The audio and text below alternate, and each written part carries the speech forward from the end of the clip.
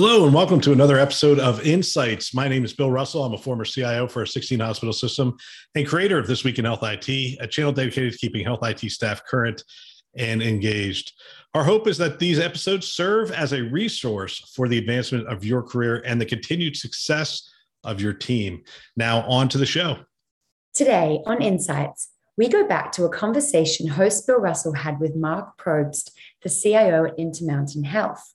The topic of discussion was easing the burden on physicians and the benefits of partnering with Medicaid. How can technology help with easing the burden? And how can health systems become more focused on value-based care? You've been an advocate for easing the burden on physicians and patients. How have you seen technology be used to reduce that burden? I think I started that when you asked me what I'm excited about, what's happening in technology.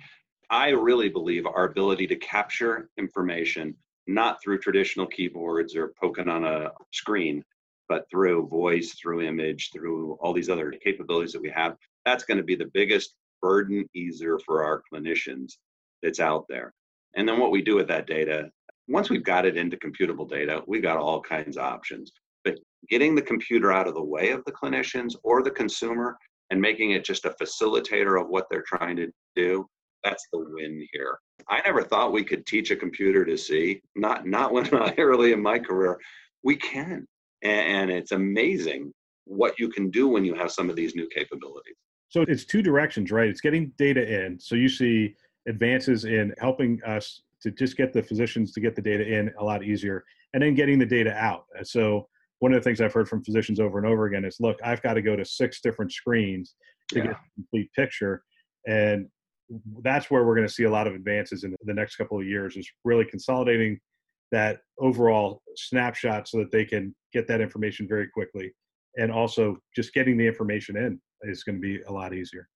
Yeah, so technology it's really interesting where we're at. If we think of the EMRs are fairly old technology. I mean, they've done a good job, Epic and Cerner and all the providers, in refreshing some of the things that they're doing and modernizing some of the look and feel. But the baseline is they're older technology, right? I mean, they're like me, they're older. It doesn't make us irrelevant or bad, it just makes us older. But some of the new technologies that are coming out today and our ability to be able to feather that into these core processing systems, pretty exciting, and I'm really excited about the future. Yeah, absolutely. Your CEO is actually one of the CEOs I love to listen to at the JP Morgan conference. And he shared that Intermountain has partnered with Medicaid on a specific zip code that is sort of an underserved or a market with just generally poor health for various reasons. But you guys have partnered with Medicaid, have assumed risk.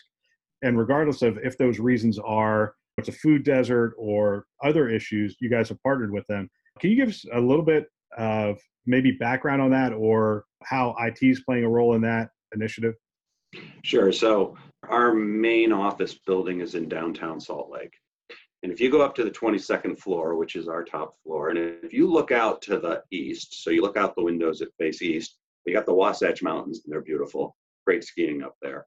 And then if you walk to the other side and you look at the neighborhoods that are going to the west, there's a massive differential, even in our estimate, the mortality rate between those two vistas.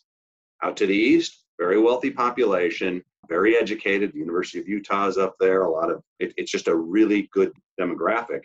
You go out and look to the west, you have a different demographic. And I believe it's like 10 years is the difference in mortality rate between those two areas. So that's really, I don't know that that's exactly what got Mark Harrison thinking about it, because he's pretty wise anyway. But it is a stark reality that there are things we can do to improve the healthcare across our community, and that we have a responsibility to do so. So we brought in a gal, she actually already worked for us, but we made her a senior vice president over our community care. And she's done an excellent job in aligning us with Medicare, aligning our own insurance products, aligning the delivery of care. And all of this requires technology, as you might understand, underlying it. The data requirements to even understand those demographics and the difference, the hotspotting that exists in there. So we had a lot of analytics involved in it. Yeah, there's a lot of technology supporting it, but really it's a moral issue.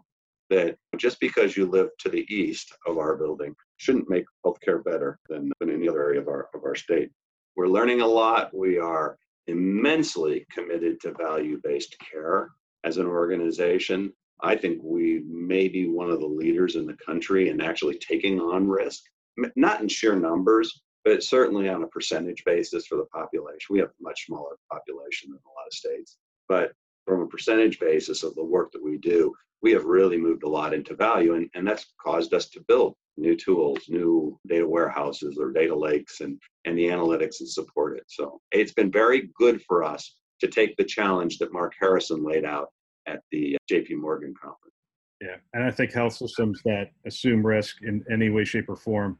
I know in Southern California, we had about 250,000 lives at risk, and we had Sharp on. They have a lot of lives at risk, and you have an insurance product, UPMC has an insurance product. When you take that risk, it really does sort of help to get you the investments you need to put the technology around that, because the numbers tell the story, and it's pretty apparent.